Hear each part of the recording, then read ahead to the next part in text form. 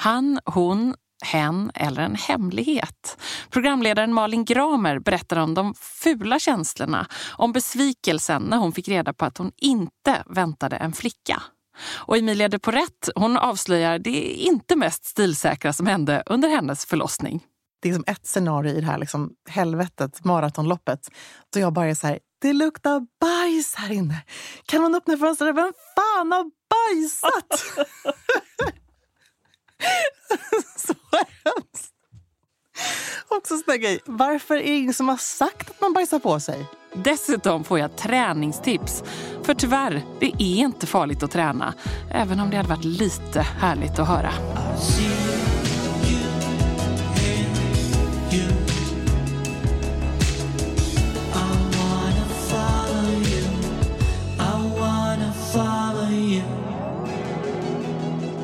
Den största lyckan för alla gravida är förstås ett barn. Men sen kommer också tankarna. Är det en han? Är det en hon? Eller ska hen få vara en hemlighet? Välkommen Malin Gramer, programledare som valde att ta reda på kön på bebisen i magen och blev lite besviken. Ja. Hej, tack för att jag får här. Ja, men, jag har ju ett barn sedan innan. Och när jag var gravid med min första då, min son som idag är 7, fyller snart 8, då valde vi att inte kolla.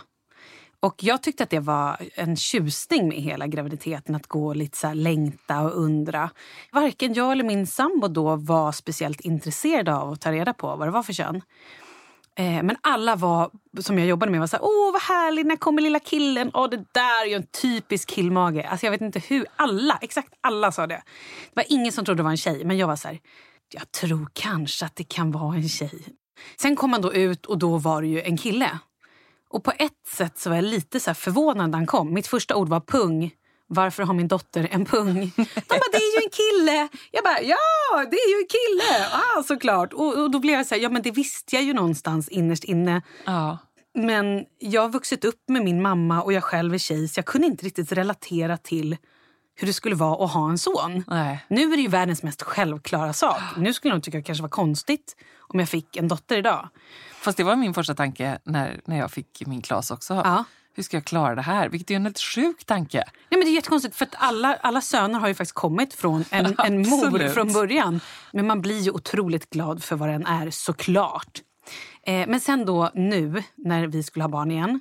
Eller jag, du och din nya kille då? Precis, jag och min nya kille. Och han har en dotter sen innan. All right. Hur gammal är hon då? Hon är 5.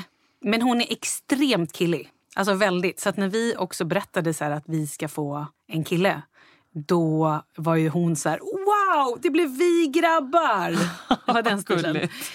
Vilket är fantastiskt kul. Men då hade jag ju ändå någon liten så här tanke om att den här gången kanske det blir en tjej. Mm. Jag hade sett framför mig så här, äntligen får jag köpa små gulliga kläder, små tyllkjolar och gulligull. Och det vet inte jag heller om det har med min uppväxt att göra, att jag önskade mig alltid så här rosa tyllkjolar, såna här tutu-dräkter till gymnastiken med volang och rosa. Men jag fick en blå utan volang. Och det var alltid så här, min mamma var väldigt, jag ärvde mycket bruna manchesterkläder. Och det var aldrig någonting som gick åt rosa eller åt tjej, så här gulligull-hållet. Jag vet inte om det är därifrån jag är lite skadad. Och jag tror att även om jag skulle få en tjej så skulle jag kanske ändå vilja att hon var lite mer tuff och kanske inte gick så mycket åt det stereotypiska, om man nu kallar det tjejkläder. För att jag tycker väl någonstans att det egentligen inte spelar någon roll. Nej. Men kan det också vara att man vill ha en avbild av sig själv, att det är det egoistiska i det? Men lite, och jag har också alltid tänkt så här att jag ska bli mormor. Och det är helt sjukt, för det är ju så långt fram så att det är så här, och det är ingen garanti att skulle jag få en dotter eller 10 döttrar att de skulle skaffa barn. Så att det är också så här, återigen en jätteknäpp tanke. Men i alla fall, och jag var så pepp inför ultraljudet och var ändå så här, ja men min kille har en dotter sedan innan. Han vet hur man gör tjejer. Ja, så tänker du. Och det är också så här, what? Det kan man heller inte. Återigen, man blir lite skev i huvudet när man är gravid. Ja. Men jag var i alla fall väldigt hoppfull och tänkte att det kanske blir en tjej nu. Min kille var väldigt, han sa, jag vill veta könet. Och hade han varit att han inte hade brytt sig, då hade inte jag heller brytt mig. Men han är för nyfiken så han kan liksom inte riktigt hålla sig. Så jag tyckte att men det blir kul, det här ska vi göra. Och i efterhand är jag glad ändå att jag inte gick de här 9 månaderna och kanske lite grann hoppades på en tjej. Och sen då kom ut och så blir man liksom lite besviken på förlossning. Om man nu blir det vet jag inte ens om man kan bli. Men då när hon swipade runt den här grejen på magen så var jag så här, såg inte jag precis en pung där? Eller vad var det jag såg? Vad är det där? Ja, men du vet, och så var hon så här, ja men det är en liten kille. Jag bara, klart som att det är en kille. Det är väl klart att det är. Ja, men du vet. Och lite hormonig. Och min kille, jag såg han så här sken upp och blev så himla glad. Ja, för han har ju en flicka. Ja, liksom. Men och jag någonstans bara kände så här, vadå? Så att, jag blev lite ledsen och fick lite grann bita mig i men så här i läpp. Och också så tänkte jag så här, det här är mitt absolut sista barn. Det blir inga fler barn liksom. Är du så säker på det? Ja, men jag är ändå 38. Eller egentligen nej det är jag inte. Men jag är ändå så här 38. Vet ju om att jag kräks i minst 10 veckor varje gång jag är gravid. Jag är ju helt handikappad, kan inte göra någonting. Ligger på sjukhus, får dropp. Alltså jag är ofunktionell. Ja, du förstår vad jag menar. Jag förstår vad du menar. Jag är utslagen liksom. Och då vet jag heller inte så här, vill jag utsätta min familj för det en gång till att... Men man ska aldrig säga aldrig. Nej, men så, du kände ändå lite så kändes det ju att så här, det här är sista chansen. Men sen så då skrev jag ju det här blogginlägget som faktiskt, alltså jag fick så otroligt många både mejl, folk som skrev både på bloggen och så här på Facebook. Och när jag träffade människor på stan så var alltså egentligen kanske en enda som skrev att jag var bortskämd, som ens hade önskat någonting annat och jag borde bara vara glad över att vara ett friskt barn. Vilket jag också väldigt tydligt hade skrivit i blogginlägget att så här, jag är ju överlycklig att det faktiskt är ett barn som mår bra och allt det här. Men att om man fick önska skulle det vara härligt med en dotter. Och vad var det för reaktioner du fick då? Nej men det var jättemånga som skrev. Jag kände exakt likadant. Jag har 3 grabbar så jag vet hur du känner. Eller så här, jag har alltid önskat mig son men har bara fått döttrar. För det glömmer ju lite att det faktiskt är åt det hållet också. Jag tycker det pratas så väldigt mycket mer om mammor som önskar sig en dotter än det vice versa. Ja, så att, nej, men det kändes som att det var ungefär lika mycket. Att så här, folk faktiskt hade en föreställning om vad de skulle få. Så här, nej, men jag har alltid tänkt att jag ska få söner. Men här sitter jag nu liksom med 3 tjejer och är lika glad för det. Men så här... Det var inte vad jag hade trott. Liksom. Nej. Men det tyder ju på att det ändå är lite tabubelagt. Ja, och det var exakt det folk sa. Det var jättemånga som sa så här, gud det här, jag är så glad att du faktiskt skriver det här för det är väldigt tabu. Och jag kände exakt likadant, du ska absolut inte skämmas, man får önska sig någonting. Och självklart är man lika lycklig, lika glad för... att man ens kan bli gravid. Man längtar efter det som man inte har fått. Men jag måste bara, jag också, för några år sedan så var en kompis till mig gravid. Och hon var likadan. Hon hade en son sen innan. Och skulle då göra ultraljud. Ringde mig och grät. Alltså hon storgrät. Jag bara, vad gör du? Jag sitter i bilen och äter en rulltårta. Och vi ska få en son till. Och bara grät och grät. Och du får inte säga det här till min man. Att jag är ledsen. Men... Och jag var bara så här, men gud. Och då kom jag ihåg att jag var lite så här, men gud. Ja, okej. Du är hormonig och så här. Jag vet ju att du kommer vara exakt lika glad för vad det än är om 5 minuter. Men så det var så roligt att hon hade det här före och sen så typ nappade jag och gjorde exakt typ samma sak själv några år senare. Fast jag tycker ändå att man måste ha förståelse för det. Jag tycker att jag önskar att det var mer okej. Absolut. Och också så här, det är ju massvis med hormoner så att man ska inte ta det på för stort allvar heller. Och så kanske en rulltårta på det. Så blir det bra. Alltid en rulltårta på det. Men du tänkte inte på ha något könsparty då? Nej, vad är det? Ja, men det är ju, i USA så har man ju allt vanligare att man har ett gender reveal party. Ja just Så då är det så här, då går du till ultraljudet och så får du reda på det. Men så säger du så här, vi vill inte veta, vi vill ha det i ett litet kuvert. Och så klistrar man igen det och så går man med det till sitt närmsta bageri. Och så öppnar de och så gör de en tårta, en vit marsipantårta då. I 8 våningar gärna. Och sen när man liksom kommer hem och så bjuder man hem massa gäster. Och så skär man i tårtan och då ser man ifall det är rosa eller blå fyllning. Nej, är det sant? Oj. Nej, att jag inte tänkte på det. Attans, det får bli nästa gång. Det får bli en gång till då, bara det för måste ju bli det. Ingen baby shower heller? Jo, men det har jag faktiskt haft. Mina vänner överraskade mig. Jag låg hemma i mjukisbrallor, hade typ tagit av mitt smink, kollade på någon film och var så här, jag var så sunkig så att det var liksom ingen hejd på det. Och så ringer det på dörren och där står hela gänget i liksom frisyrer och så här smink på sig och snygga kläder. Gud, jag tycker det låter som en mardröm. Nej, men jag blev så chockad så jag stängde dörren. Ja. Och öppnade inte. Och jag hör typ dem, oj nu föder hon, vattnet går här. De hade säkert druckit någonstans, suttit någonstans och druckit några glas bubbel också. Så att sen efter så här 2 minuter när jag hade liksom sansat mig lite och bara så här, vad är det som händer? Då så kom de in och hade då en baby shower. Ja, var det lyckat? Det var jättekul och de hade också gjort cupcakes med pojknamn. Aha, så det var lite bra gulligt. grej. Så det var ju lite då gender, hur man nu ska säga. Ja. Men, så då hade de gamla kunganamn. Ja. Som Sten Kiel och lite såna där, alltså riktigt way back. Och Jarl och sånt där. Och sen så var det en blandning med lite Paradise-deltagare. Vilket var väldigt roligt. Ja, vad härligt. Men och för mig då så var det snarare så att jag sa till mina kompisar så här, åh vad bra, baby shower tänker jag ha. Jag tänker de här datumen. Och då var de så här, nej jag bara, du ska inte fixa du ska inte fixa det här. Det är vi som ska ordna det här. Jag bara, men herregud. Men att jag inte ska ha koll på det här, nej, men då skiter vi det. Så det blev inget. Nej, det är väl du säker. Nej men gud. För så där var jag också. För jag tänkte så här, men det är ingen som kommer ha en baby shower för mig. Nej. Jag har ju fått ett barn. Men alltså jag styrde av. Jag fick till och med veta. Ja, men jag är inte det heller. Men då var det ju en väldigt snäll kompis till mig som ringde mig och sa, Ebba, jag känner dig väldigt väl. Nu är det så här att det har börjat dras lite trådar och det kommer förmodligen bli en baby shower här. Jag tror inte du vill det, eller hur? Jag bara, nej, tack snälla.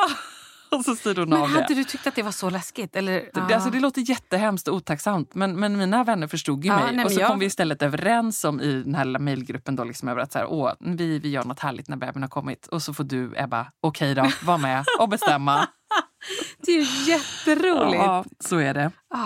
Du, Malin, nu ska du få utstå Ebbas gravidkoll. Ja. Berätta om dina cravings. Jag har haft i olika omgångar. Innan jag började kräkas i typ vecka 6. Innan det så var det så här bläckfiskringar friterade. Ja, den är lite udda. Ja, det var konstigt. Ja, men gud. Jag hade också frozen strawberry daiquiri. Men då utan alkohol. Men du vet, jag var så här, det var det enda jag ville dricka. Sen så kräktes jag i 10 veckor och då kunde jag bara typ äta lite kräm. När det började gå över, då ville jag bara äta jassäpplen. Inga andra äpplen. Ja, jassäpplen. Och sen har jag haft Fireball. Jag har varit så sugen på Fireball så att det har varit helt sjukt. Alltså så att jag nästan grinat för att jag inte får dricka Fireball. Men det har jag inte gjort. Sen hade jag också en period med lite glass. Och vad glömmer du inte att packa i BB-väskan? Ja, då är det fler saker. Rennie. För jag hade sån halsbränna sist på BB. Jag trodde så här, när barnet är ute kommer halsbrännan också försvinna. Vilket den inte gjorde. Så jag låg och hade sån halsbränna så jag visste inte vad jag skulle ta vägen. Så jag tar med mig Rennie. Jag tar också med mig några så här raw food eller nötterbar. Lite energibars liksom. Precis, men som inte är laktos i. För jag är laktosintolerant. Så jag vill inte ha någon så här... Kexchoklad till exempel hade ju varit fantastiskt. Men jag vågar inte chansa. Och sen tar jag med mig också ansiktsprodukter. Ja, bra. Alltså så här, smörj och tvätt och allt sånt där. Så att man ändå kan liksom... Den första härliga duschen liksom. Ja, då men vill man ha bra ansiktsprodukter. Och du vet, man vill inte ha landstinget tvål som inte ens händerna mår bra av i ansiktet. Där går min gräns. Ja. Så det har jag också packat ner. Ja, men det är väldigt bra. Det rekommenderar jag också. Har du haft någon konstig eller spännande graviddröm? Ja, men jag drömde ju att vi har ju pratat lite så här, hur tror du han ser ut? Kommer han vara lik dig eller mig? Och så skojar man lite. Och då vet jag att jag sa till min kille att så här, men han kommer nog vara väldigt lik dig. Han får nog din näsa, eller du vet något sånt. Då drömde jag att det kom ut en liten bebis med en stor vuxennäsa och stora vuxenfötter. Alltså du vet så här Hobbit. Och det, du vet, så att det var liksom egentligen bara fötter och barn var lika långa. Och det var så märkligt. Men du älskade det lika mycket ändå. Ja, jag var ju tvungen till det. Jo, det vet jag inte. Men det, man drömmer ju, eller jag drömmer väldigt mycket skeva grejer just nu. Ja. Så kul att du är här, Malin Gramer. Tack så jättemycket för att jag fick komma. Min Säker stil-kollega Emilia de Porrett och jag, vi har varsin dotter som är födda bara med några veckors mellanrum. Och det var faktiskt precis då, när vi båda var höggravida och snart skulle vara med om varsin förfärlig förlossning, som vi lärde känna varandra riktigt väl. Vi hade ingen aning om vad som väntade oss där och då. Jag minns väl, för jag fick ju Elektra innan du fick Marianne. Jag kommer ihåg att vi smsade lite och jag var så här, gjorde det ont? Vad ska man säga då? Det är nästan den svåraste frågan man kan få av en kompis som ska föda barn några veckor efteråt. För jag hade ju liksom en helvetes förlossning som jag faktiskt inte visste där och då hur jag skulle ta mig igenom. På vilket sätt var det en helvetes förlossning? Ja, men dels så tror jag att jag mentalt absolut inte var förberedd på vad som skulle komma. Varför inte? Därför att jag tror att jag någonstans trodde att jag skulle fixa det. Jag hade tagit för givet att jag är så stark, jag är en tävlingsmänniska, jag kan kontrollera alla situationer. Tänkte du att det var ganska smärttålig också? Ja, det tänkte jag också, definitivt. Så det var ju nästan en av de första chockerna när man väl liksom, när smärtan väl kommer in och sätter igång. Man är ju helt oförberedd. Mm. Det är ju som en liksom käftsmäll i underlivet och liksom i hela kroppen nästan. Mm. Så att det första som jag kände var att jag blev extremt rädd. Mm. Gick du över tiden? Jag gick 2 veckor över tiden. Och åker till slut in. Åker in för tidigt. Men där gjorde jag en grej som jag faktiskt idag är ganska stolt över att jag gjorde. Och det var att jag vägrade att lämna BB. Så att jag kom egentligen in och bara var öppen 3 centimeter kanske. Så att egentligen skulle jag ha åkt hem och gjort liksom verkligen. De ville skicka hem dig? De ville skicka hem mig. Men jag i stort sett liksom bara liksom höll mig fast vid en sjukhushäng och var så här, liksom, jag åker inte härifrån. Ni får bära ut mig. Jag lämnar inte BB. Och med facit i hand var det bra, för hade jag kommit några timmar senare, det vill säga liksom nästa dag, så hade jag fått resa till några andra städer. För att det fanns inte ett enda ledigt BB i Stockholm. Just mars, en sån månad också. Ja, men också. det är liksom ett midsommarnattsbarn. Ja. Sån klyscha att man har legat på. Men så det är klart, det var en chock och det tog jättelång tid. Vi kom in på måndagen och hon föddes på onsdagen. Hjälp. Mm. Hur kom det sig att det kunde få ta så lång tid? Ja, det här vet man inte, för det kan ju vara en fysisk grej också. Att faktiskt jag inte öppnade upp mig. De fick ju sätta igång mig till slut. När de såg att jag hade så jäkla ont. Men jag tror också att jag var... Så du fick såna verkstimulerande då? Ja, precis. De drog igång hela liksom, maskineriet till slut. Efter ganska många timmar faktiskt, kan jag tycka. Men jag tror att jag också spände mig så otroligt mycket. Det var, jag vet inte om man kan göra det, men det känns idag efter då med min andra förlossning som facit, då jag var liksom på ett helt annat plan, liksom psykiskt och mentalt, så känner jag att jag någonstans höll tillbaka den här bebisen. Jag var liksom rädd för att förlossningen skulle dra igång på riktigt. Och sen när den gör det så är man ju väl inne i det. Men jag minns så väl, det som hände var att jag trodde alla att det här skulle ta slut. Det kändes som att jag kommer aldrig gå i mål. Det är som alla är så här, en andning till och du är snart i mål. Se målbilden framför dig. Jag bara, vilken jävla målbild. Det här så är ju ett helvete. Också. Jag var så förbannad. Och det var ju underbara barnmorskor. Liksom, det var ju extremt många team av barnmorskor som kom in. Så då kommer den första barnmorskan in som jag hade då på måndagen. Kommer in på onsdag morgon. Och egentligen, jag födde barn på BB i Stockholm, men hon skulle vara på Danderyds sjukhus. Men hon byter alltså BB när hon ser att jag fortfarande är kvar. Aha. Vad så säger hon då? Är du här fortfarande? Men, alltså, du vet, precis där och då så var det vad jag behövde. För att alla gjorde det bästa för att jag skulle vara motiverad. Och jag fick ju all hjälp jag kunde få i verkstimulerande och allt. Men då säger hon till mig så här, vet du Emilia, nu är det så här. Du har 30 minuter på dig att klämma ut den där ungen. Okej? Okay? Och jag behövde liksom ha en militärisk människa som kom in och tog kommandot över mitt liv. För vad man inte tänker på heller är att man tror ju själv att man har en plan. Jag hade skrivit liksom en roman av förlossningsbrev med liksom hur jag är som människa, vad de kan förvänta sig av mig. Liksom, det där spelar ingen roll överhuvudtaget. Fick inte varken kläm på lustgasen, du vet. Det var ju alla de här aspekterna som bara inte hände. Nej. Men hon tog över mitt liv och bara satte mig på någon pall som jag skulle föda på. Och sen så gick det ju så jäkla snabbt. Födde du på den där pallen? Ja, jag födde på pallen och sen så liksom bar de över mig till slut till förlossningssängen och då fick jag lägga mig där. Men då vet jag minns så väl att det är liksom ett scenario i det här liksom helvetet, maratonloppet, då jag bara är så här, det luktar bajs här inne. Kan man öppna fönstret? Vem fan har bajsat? Så hemskt. Jag kan liksom inte förstå att jag själv har verkligen en bajspool. Också sån där grej. Varför är det ingen som har sagt att man bajsar på sig? Det är så hemskt. Det är så förnedrande. Alltså man skiter verkligen i det där då. Det, liksom, det spelar ingen roll. Men du var inte överhuvudtaget medveten om att det var du. Du trodde det var en barnmorska. Jag trodde att det var min man som bara inte bara gå på toaletten.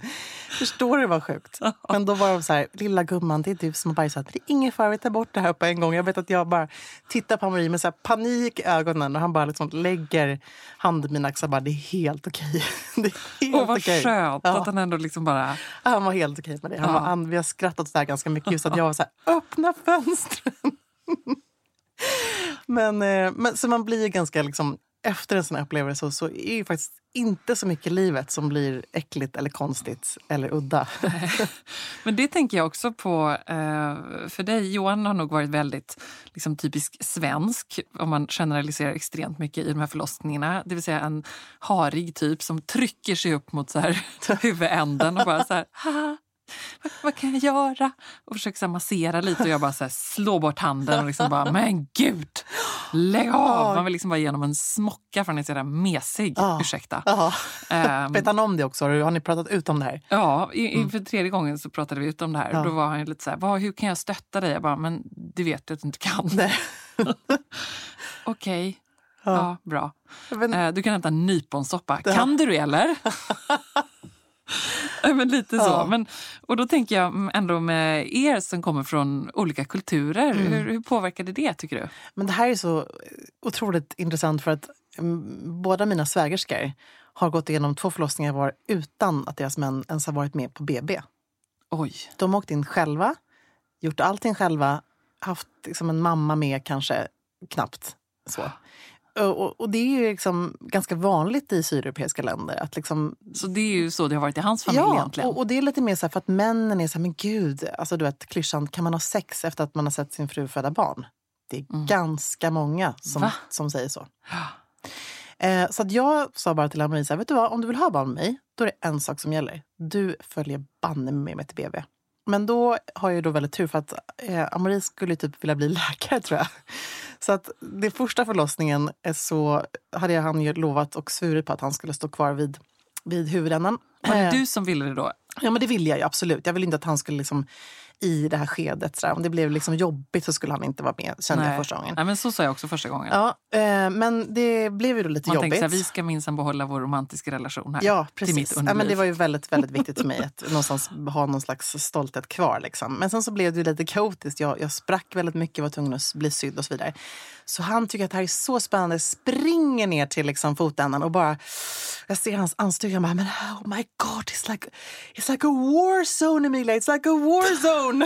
Och då ligger man där på ett barn i liksom 2 dygn och så står ens man och bara som ett russin i ansiktet för att han är så bekymrad men samtidigt jättefascinerad av vad som ska hända. Jag precis tänka mig att han var det. Så ändå, wow! Wow, det här, hur ska vi lösa det här problemet?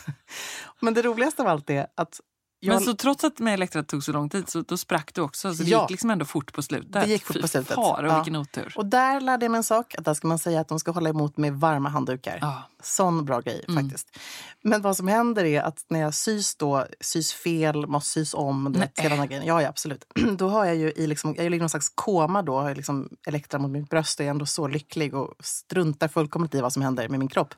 Då har jag liksom klick, klack, klick, klack, klick, klack. Då kommer det bara klackar i garderoben, eller i korridoren.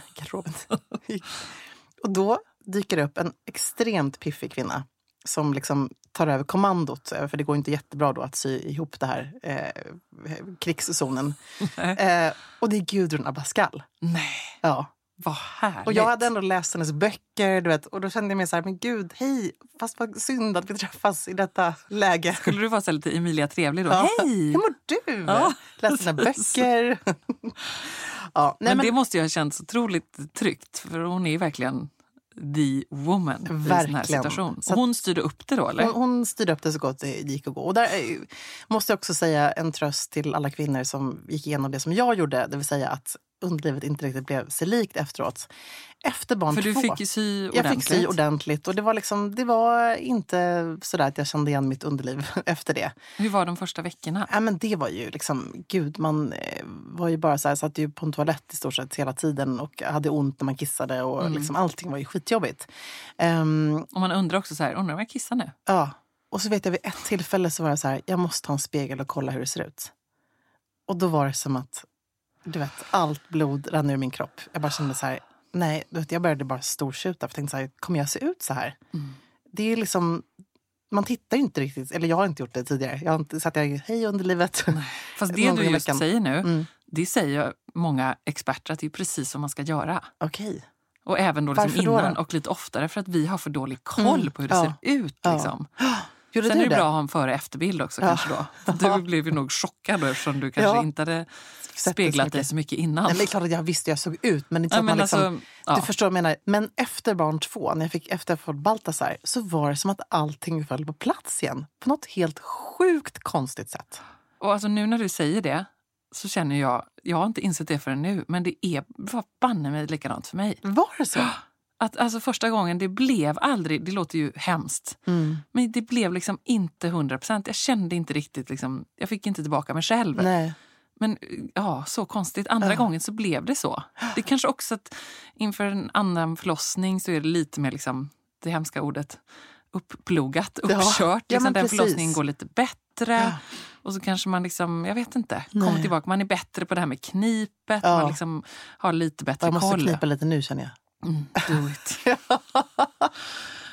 Men sen så hittade du ändå liksom tillbaka till dig själv och du ville ändå också göra det igen trots den där traumatiska förlossningen. Ja, men det är det som är så underbart. Alltså, det här kan man ju inte förstå då, att man någonsin vill, nummer 1, ha sex efter att man har gått igenom det här. Det är liksom, det måste jag för sig erkänna att där var ju Amri lite hetare på gröten än vad jag var. Det var liksom inte, jag var inte superpeppad för den här första gången. Men då så sa min underbara barnmorska Marianne, hon bara, vet du vad Emilia, nu är det bara så att nu gör du det. Nu får du överstökat. Första gången kommer inte vara härligt, men ni måste få tillbaka ert samliv. Ja. Var det inte så att han frågade åt barnmorskan? Eller har jag drömt det här? Jo, men det har du rätt i. Jag kommer nämligen ihåg när vi gick någon promenad. Gud, det har du så, det har jag glömt bort.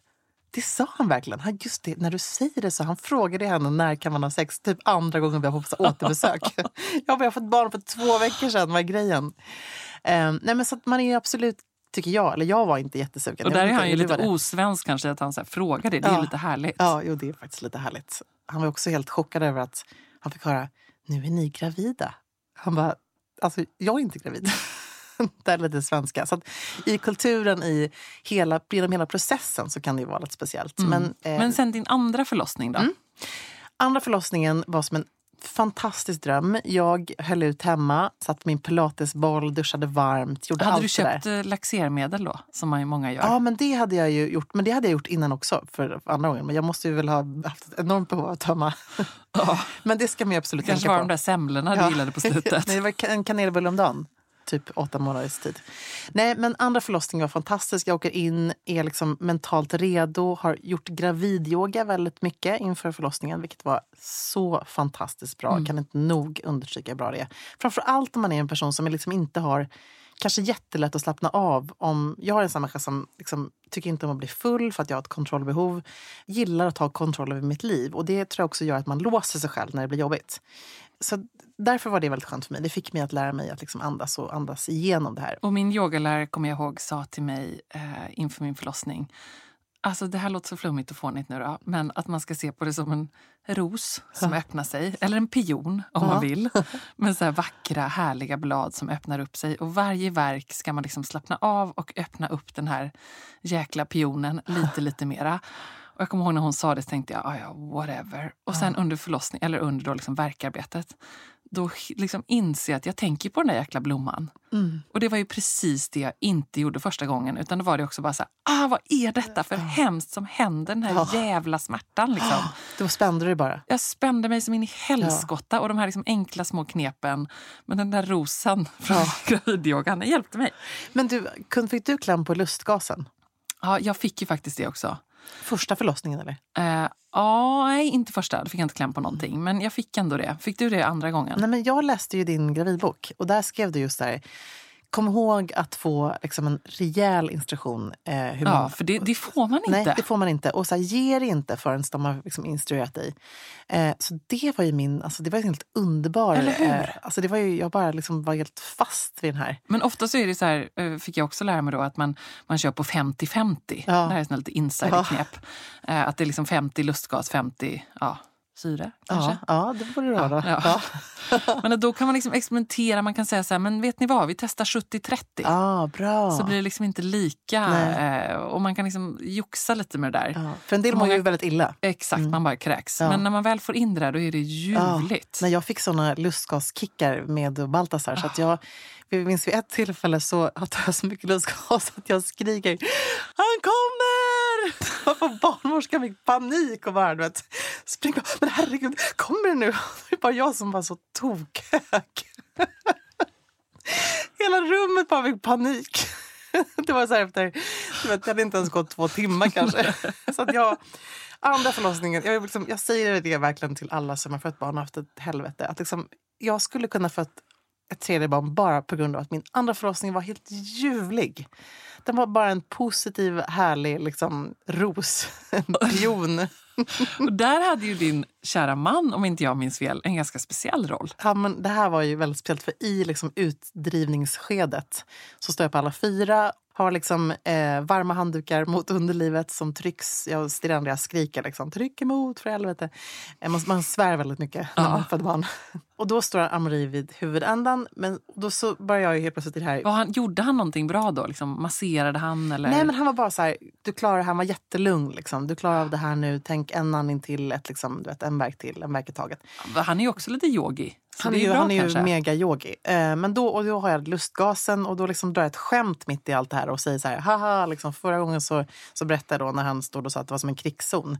Bara på den här underbara barnmorskan säger, men du verkar inte vara duggrädd för det här. Du kanske till och med vill ta emot din son när han kommer ut.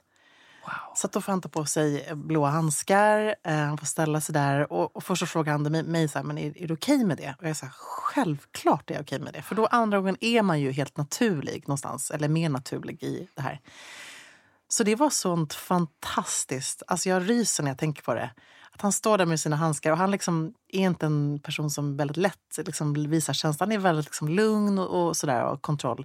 Men han var så fokuserad och så rörd. Och liksom tar emot det här lilla bebisen. Och ingen annan gör det. Han får liksom ta emot den, lägga ner den, klippa av sig. Han gjorde allting. Det var som att han aldrig hade gjort något annat än att förlösa ett barn. Wow.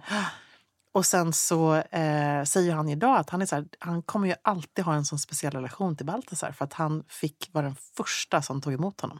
Och han var inte rädd då? Nej, inte det minsta. Och jag var inte rädd. Jag kände mig liksom helt trygg. Det var som att vi var en sån här härlig, liksom, det bara, du vet, man är som någon slags perfekt samverkan. Liksom. Samexistens. Gud, så häftigt. Magiskt. Johan har inte ens vågat klippa navelsträng.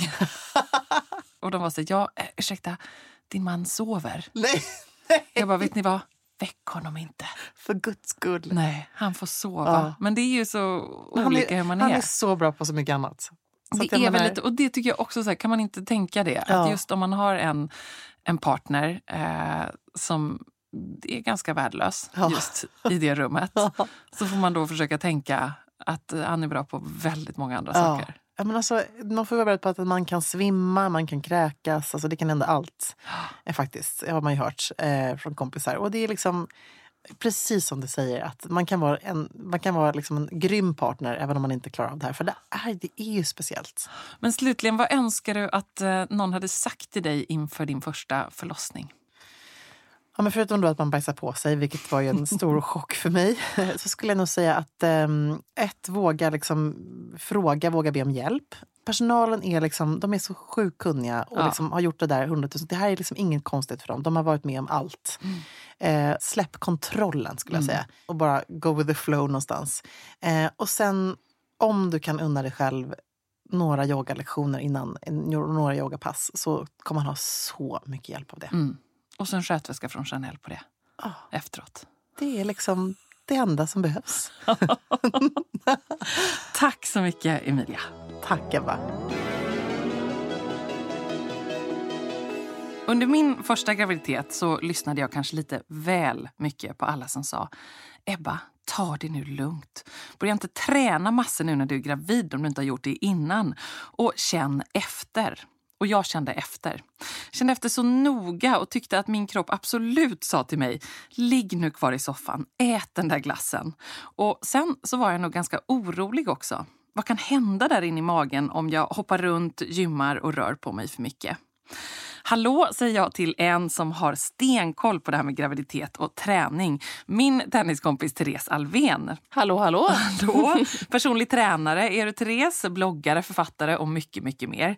Du driver också sparkimagen.se där man kan läsa massor med bra tips kring detta med träning och graviditet. Hur vanligt är det här som jag kände, att man tycker att det är svårt, kanske lite oroligt kring det här hur man ska träna första gången man väntar barn? Extremt vanligt skulle jag vilja säga. Skönt. Ja, men det blir en del kvinnor tror jag tar lite som en ursäkt att nu är jag gravid, nu kan jag bara slappa, ta det lugnt. Det finns ju alltid någon som säger det. Ja, och man kanske behöver ta det lite lugnare.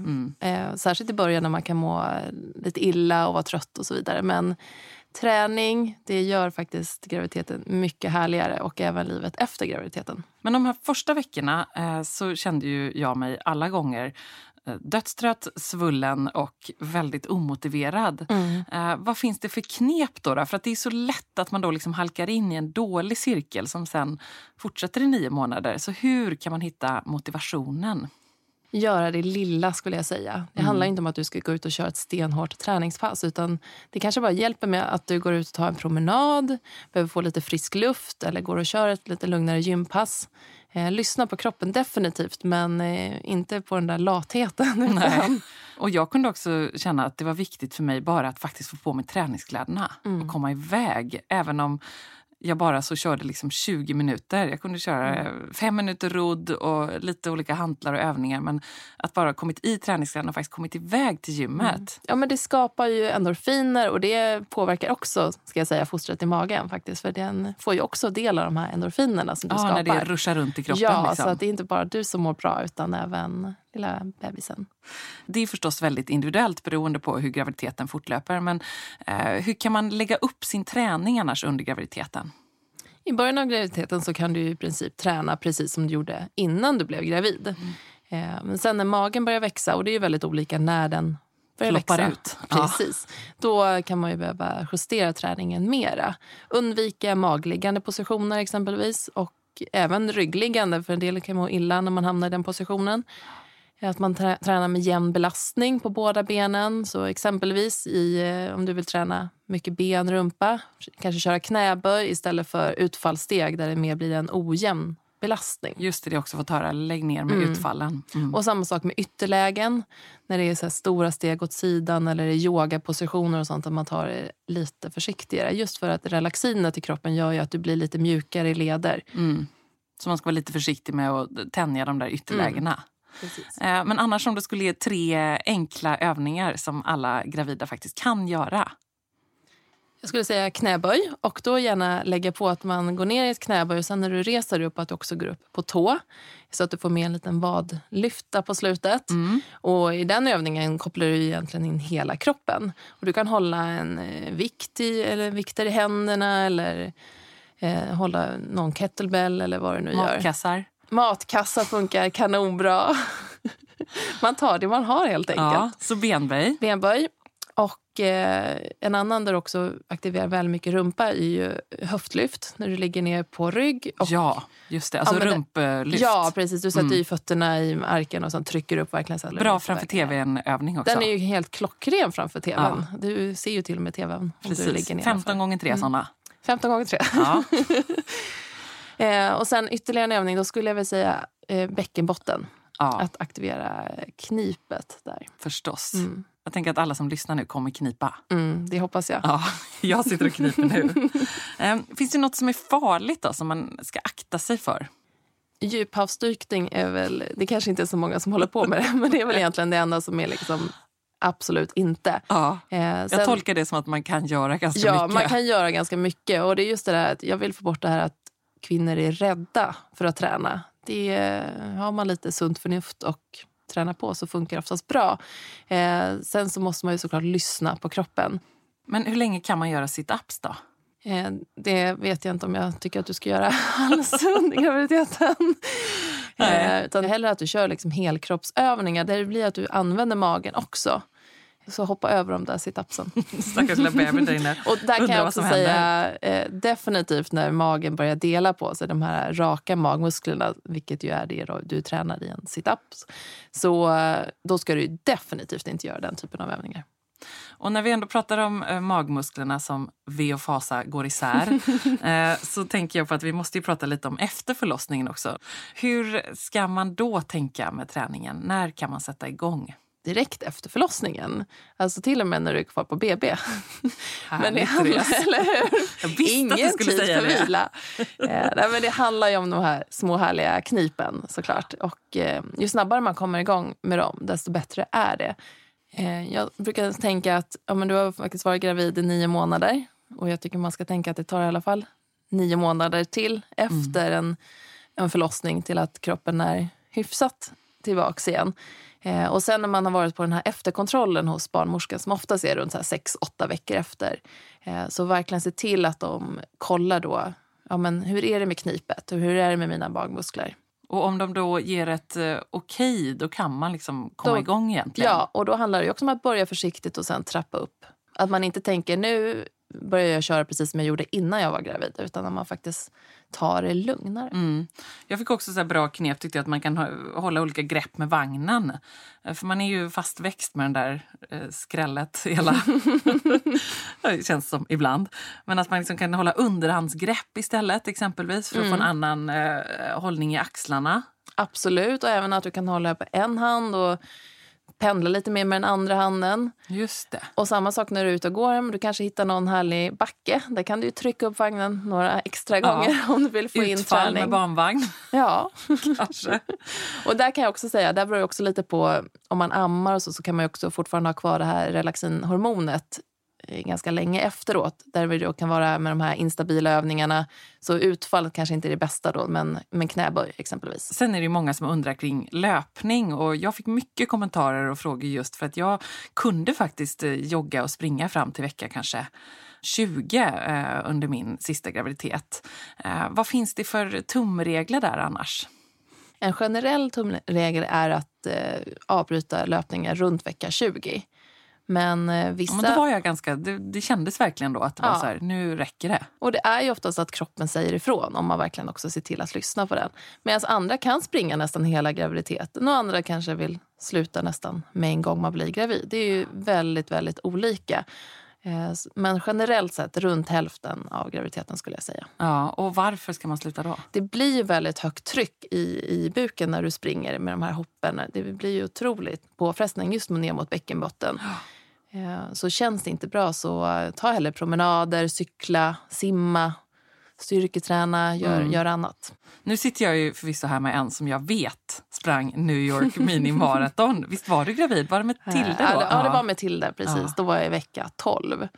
Men det var också typ det sista jag sprang under den graviditeten. För sen, alltså, så kände sen jag la du ner liksom? Ja. Sen ska jag säga, jag hade väldigt tur under mina båda graviditeter att jag var en sån här jobbig person som mådde väldigt bra och kunde träna ända till. Fast då är ju du också väldigt aktiv och i ditt jobb som PT och sådär. Det är klart att det hjälper, tror du inte det? Jo, men absolut. Men sen är det ju självklart också så här, det kan ju vara att man får foglossning eller att det händer andra grejer. Det är ett jäkla lotteri. Men imponerande i alla fall tycker jag med ditt lopp där. Och sen kan jag kanske misstänka att den där biljetten till New York och allting var bokat före Tilde var inbokad. Det var eller? det. Det brukar vara och jag så. Tog det verkligen mycket lugnare också än vad jag hade gjort om jag inte hade varit vad blev det för tid då? Ja, det har varit runt 1 timme. Jag tror jag kom precis Therese, 1 mil under 1 timme i vecka 12. Det tycker jag är grymt. Du, tack så mycket för många kloka, bra tips. Är det inte också så att så här, vad du än ser i spegeln och vad du än känner eller tänker kring din nya kropp och ditt nya liv som mamma, så ska man inte glömma att vara lite extra snäll mot sig själv. Absolut, så sant. Och tack så mycket för att du har lyssnat. Vi ses på Facebook, där hittar ni nämligen min sida för Ebbas gravidpodd och där kan vi snacka vidare. Och så finns det massor med härliga tävlingar och tips som du inte vill missa. Podden producerades av Camilla Samek, tekniker var Anders Wågberg och Pontus Leander. Och den grymma musiken, den står duon Falkor för.